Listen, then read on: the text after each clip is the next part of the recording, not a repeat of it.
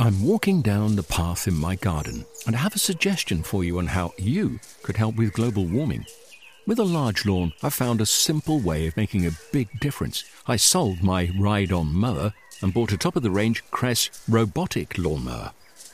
It runs off rechargeable batteries and uses cutting-edge technology to mow and maintain a lawn this size. The petrol mower has gone, and with it, the emissions. I actually don't know why I didn't sell the ride-on sooner. With the Cress robotic lawnmower, the lawn is actually looking better. The tiny grass cuttings fall into the grass roots, helping to fertilize the grass. And the family doesn't have to put up with the noise and fumes from the ride-on. And I've freed up more of my time to spend with them and in the garden. It's an easy step, and you could also be making that change today. Ask for Cress in your local garden machinery dealer, or visit cress.com.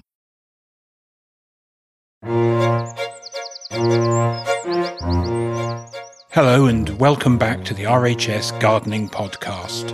I'm Guy Barter, Chief Horticulturist here at the RHS. In today's podcast, as RHS scientists reveal which pests gardeners reported as the most problematic in 2018, we're focusing on garden nasties.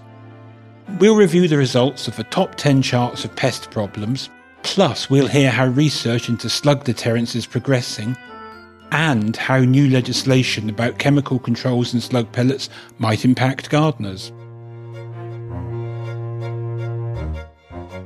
Hello, what an incredibly mild February we had.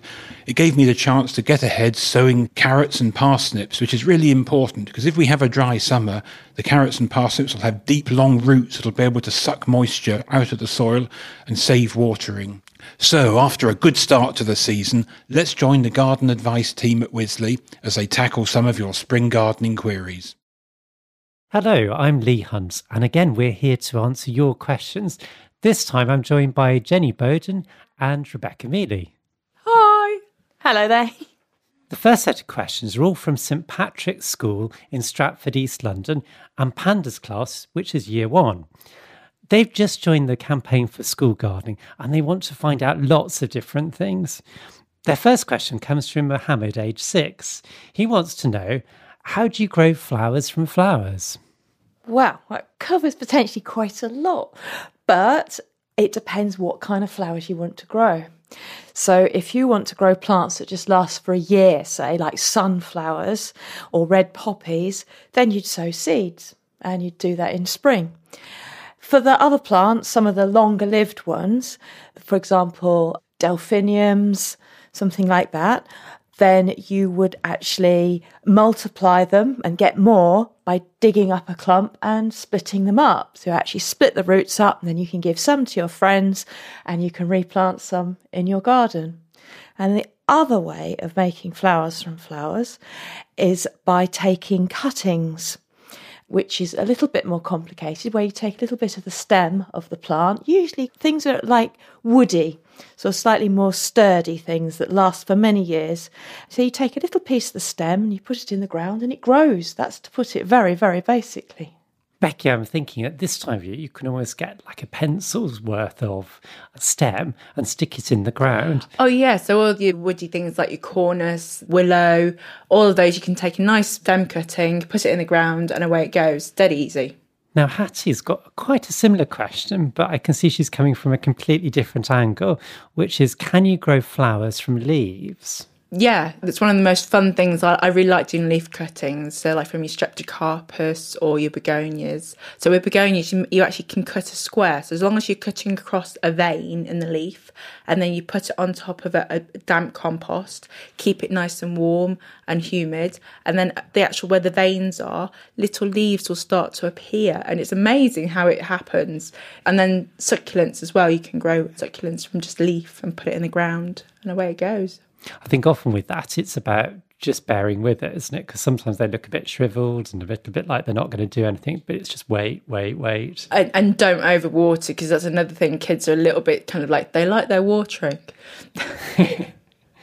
Are purple carrots actually carrots or long beetroots? And that's from Florrie, who's age 6. And she wants to know, how do they get their colour? Well, it's quite an interesting question because carrots were originally purple. They are natives of Afghanistan. There are slightly different shades of carrots over that area, but purple ones were the original ones, and gradually through breeding, you gradually got to the orange ones, which were sort of seen in the form that we know them now from about the 1600s. And the way they get their colour is from chemicals called anthocyanins, which are really, really good for you. So they're not beetroots, they are carrots, they're completely distinct, they're actually in a different family of plants. But the thing about purple carrots is they do have orange in the middle, usually orange or yellow in the middle, but they are still even better for you than the plain classic orange carrot. There's also a kind of history lesson fable, isn't there, that goes with this, which is when we needed a new Protestant king, as you're saying, in the late 17th century, and that king was called William of Orange.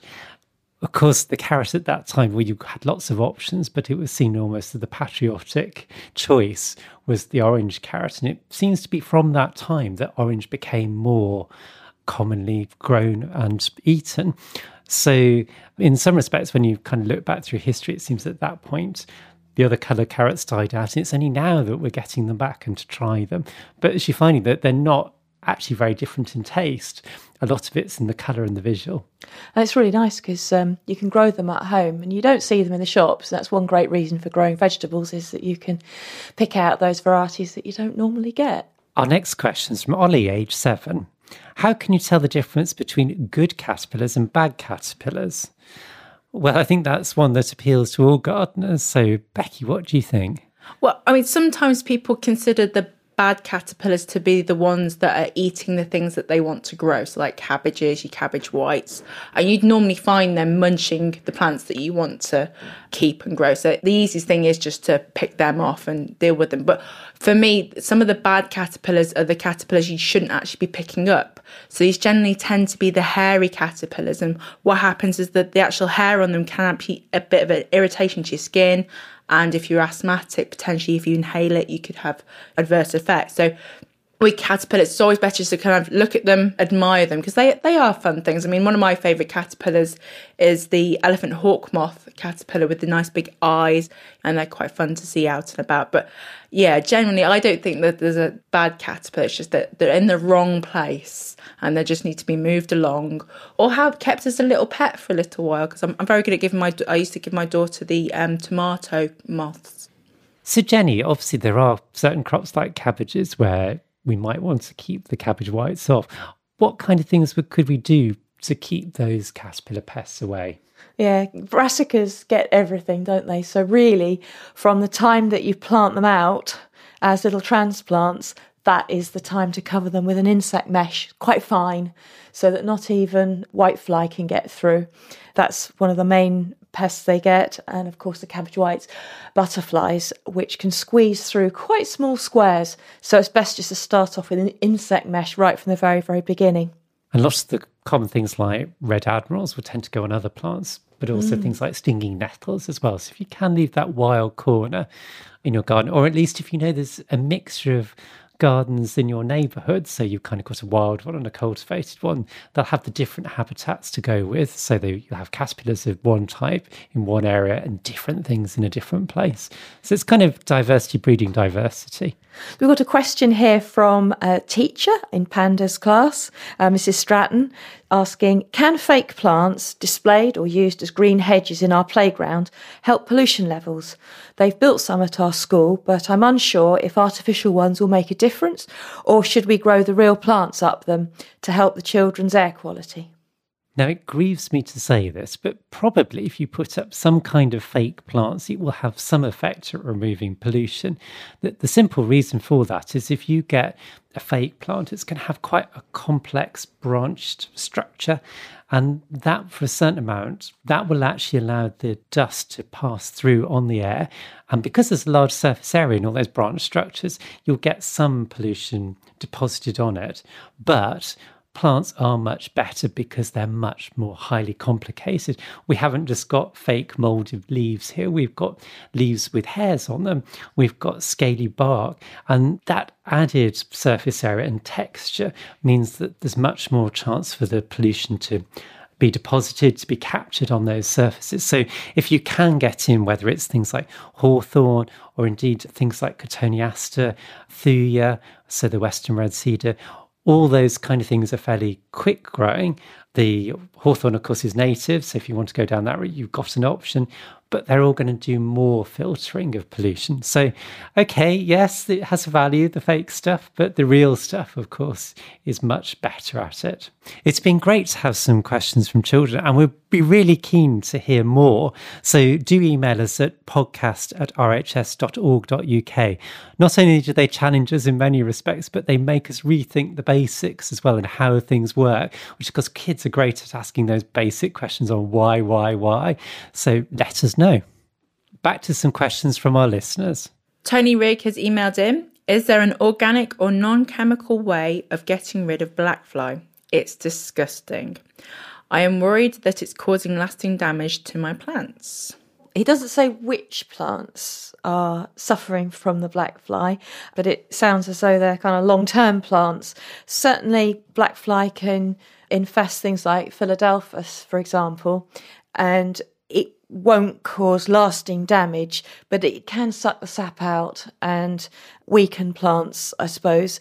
I'm quite a big fan of a hose pipe, actually, and I will sort of take individual tips of plants and squirt the hose on it and get a good deal of satisfaction out of that. And globe artichokes are the same. They are so prone. And you also see ladybirds on them at the same time. So it's a shame to sort of disturb those. So I do try to avoid the ladybirds, but the hosepipe can do quite a good job on the pests. Otherwise, you can rub them off, which isn't really quite so satisfying, and it's a bit messy, really. I love squishing them off. So there we are. It's whatever method you fancy, but it's not very easy, and you have to go out there regularly. They breed so fast that really it's a couple of times a week.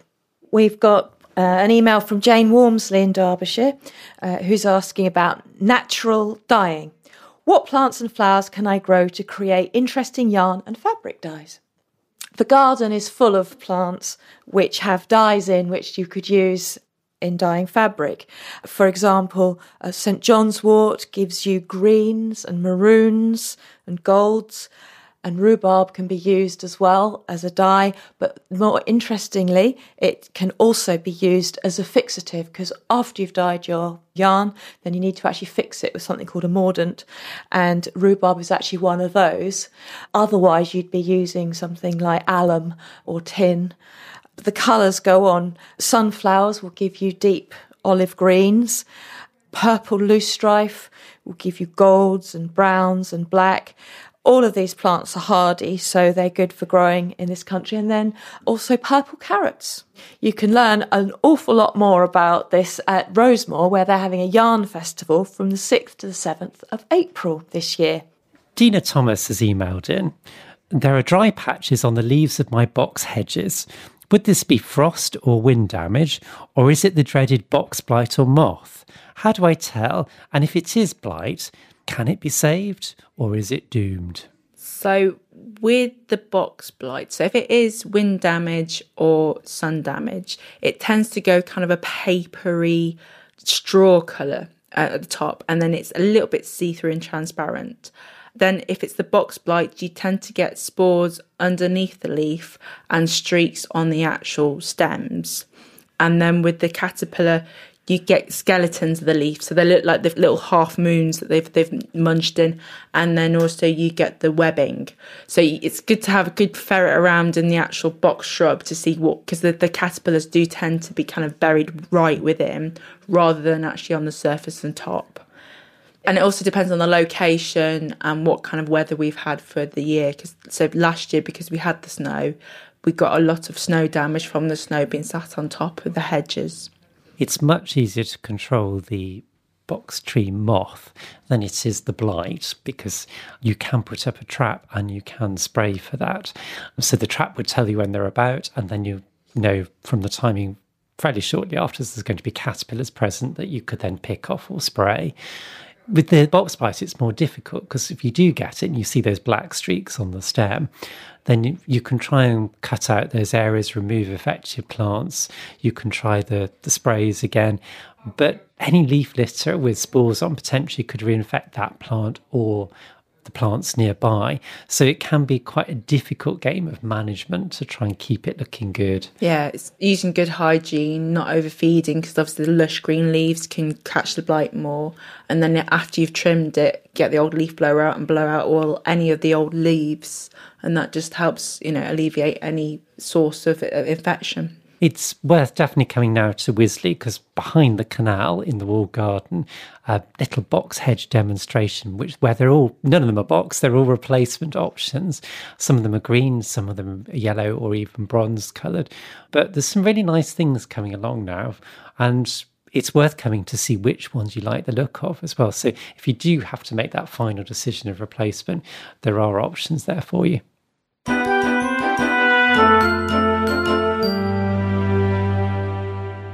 You can find links to more information about all the topics we've talked about today on our programme page at rhs.org.uk/podcast. The advice team will be back answering gardeners' questions next month. In the meantime, remember that if you're an RHS member, you can contact the team throughout the year for advice on any horticultural problem. Another member benefit is that you can visit our beautiful RHS gardens in Devon, Yorkshire, Essex and Surrey as many times as you like without paying a penny to get in. If you're not a member but you'd like to sample them for free, head down to your nearest garden on the 19th of March when they're all open, all day for free. And of course, if you are a member, why not visit with friends and family for a bargain springtime day out?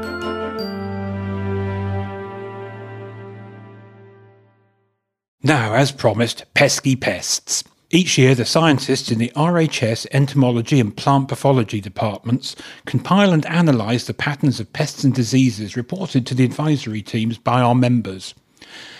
These help us track emerging and growing problems. They tell us about the impact of climatic conditions or other factors on certain garden problems. The reports and charts for 2018 were released this morning and make interesting reading. Hello there, it's Andy Salisbury, Principal Entomologist for the RHS here at Wisley. In at 10 are ants. These are often problems in lawns, often in pots and containers. They don't directly damage plants, but they can cause drainage issues. Very difficult to control. There's no direct pesticides for them. So often it is just a case of living with them and trying to make any plants they're affecting as healthy as possible. At equal eighth, so cushion scale and capsid bug, they are both sap-sucking insects and both often in the top 10. Cushion scale largely affects thick-leaved evergreen shrubs such as holly, camellia, rhododendron, and it matures in late winter, produces copious amounts of honeydew, and you get a black sooty mould growing on the plants.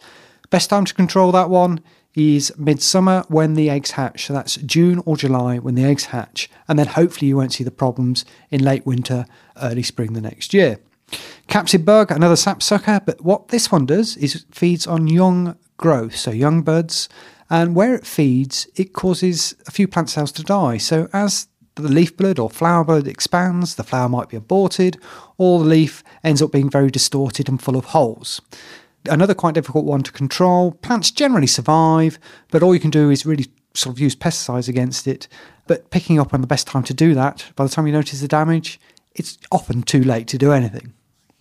At number 7, dropping a number of places from its second place in 2017, is the fuchsia gall mite. This is a microscopic mite. It originates from South America, but has been spread around the world with plant trade. Arrived in the UK in about 2007. It's becoming widespread in southern England, and it causes gross distortion of the growing tips of fuchsias. If they are looking swollen, this is likely to be the problem. Not a great deal you can do other than cut this one out. So in at 6, a new one to the top 10. Its first appearance in the top 10, the southern green chillbug, a native to southern Europe. It's become established in the UK over the past decade or so. We think the warm late spring, early summer last year helped to advance this and increase its numbers. We think it's appearing too late in the season in the UK to cause serious damage, but it's certainly very noticeable if you see it on your veg. At 5, woolly aphid. This is a black fly that covers itself in a white waxy material found on apples, pyracantha and cotoneaster. It's been around in the UK for well over 100 years and is often in the top 10. Last year it was at number 10, this year at number 5. Next year it might drop or go up slightly, but it's a frequent inquiry. At 4, a common top 5 problem, the vine weevil, those grubs which feed on plant roots over the winter and often cause plant death, and the adults which cause leaf notching in thick-leaved evergreen shrubs. At 3, viburnum beetle. Now this is an insect that's native, as its name suggests, it feeds on viburnum, causing lots of holes in the leaves. But over the past 2 decades, this insect has become much more of a problem in gardens and is now a frequent in the top 10, and this is one of its few appearances in the top 3, so hopefully this will become less prevalent next year. At 2, often number 1, slugs and snails. We're all familiar with this problem. Slugs and snails, found in most gardens, feed on a wide range of plants. And at number 1, for the second year running, is the box tree caterpillar. This is a moth which was first found in gardens in the UK in about 2011, and it has been increasing ever since. It is now a big problem for those people trying to grow box in London and the surrounding areas, and last year it was found in the Republic and Northern Ireland, in North Wales. The caterpillars can absolutely defoliate box, and it is a difficult problem to control. Andrew Salisbury. You can read more on our website. Tune in to our next podcast to hear the lowdown on which plant diseases are worrying gardeners in the UK.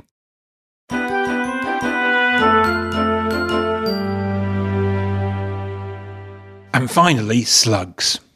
Last year, our slug and snail expert, Dr. Hayley Jones, conducted extensive research into slug deterrents and barriers.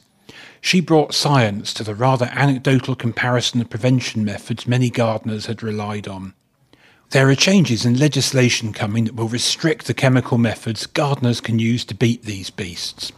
We joined Dr. Jones to learn what these new laws might mean for home gardeners. Over the last few years, I've been doing some different experiments on slugs and snails and how gardeners can control them. There's one in particular that was completed where we were looking at different combinations of control methods. So we were looking at using either metaldehyde slug pellets, ferric phosphate slug pellets, or the nematode biological control with or without mulch, which is a cultural control against slugs and snails. That study showed some slightly complicated results because we saw slightly different patterns in which control options worked best depending on which plant we were looking at, and also across the 2 different sites. We had sites here at Wisley and also some plots at Harlow Carr in Yorkshire. We have very different climates, probably very different slugs and snails present in the area, so we were expecting these kind of differences. An overall trend that you might be able to see is that the metaldehyde slug pellets work the best. But we did also find that the ferric phosphate slug pellets and the nematode biological control can work just as well as metaldehyde in some situations, particularly when they are combined with mulch. So by combining some of these more eco-friendly control methods, we can get as good control as gardeners are probably used to getting with metaldehyde slug pellets. This is particularly relevant because as of December it was announced that metaldehyde is being withdrawn. This means that over the next 6 months, it will stop being sold. It is still legal to sell up until June of this year. After June, there'll be a 1-year time period where you can still use it in your garden, using up time. But then after that, it's not allowed to be used anymore, and any leftover metaldehyde slug pellets will have to be disposed of. The best way to find out how to dispose of your slug pellets or any other pesticide is to look at your local authority or local council website or phone them up to see what disposal and recycling facilities they have, and they will know what you should do with leftover chemicals. At the moment, there's only really scientific evidence for metaldehyde, which is no longer an option. For ferric phosphate slug pellets, which are certified organic but do still have their risks to other animals that aren't just slugs and snails, and for the nematode biological control. Those are really quite well supported by scientific evidence. Other options, such as barriers, I've started to do a bit of work on because there isn't really much scientific evidence for how well they work. There's some evidence for copper, but in the study that I did, copper didn't work as a deterrent. We do always recommend that as a kind of a first option, you protect your plants physically. So don't plant out tiny seedlings in places where you know slugs and snails are going to be. Protect them with cloches, and you can turn over the soil and look for any slugs and snails. The best way to catch them in the act is to go out at night with a torch, because that's when they do their feeding, and then you know that they're the ones eating your plants and you can remove them by hand. And you can also make your garden more wildlife friendly in the hopes that some of the slug predators will take up residence and help you out there as well.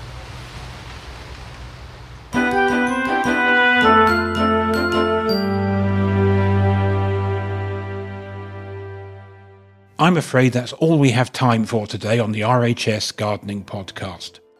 We'll be back in a fortnight when we will be visiting an award-winning prison garden in Hull, which has inspired people to transform their lives. Until then, from me, Guy Barter, and all the podcast team, goodbye.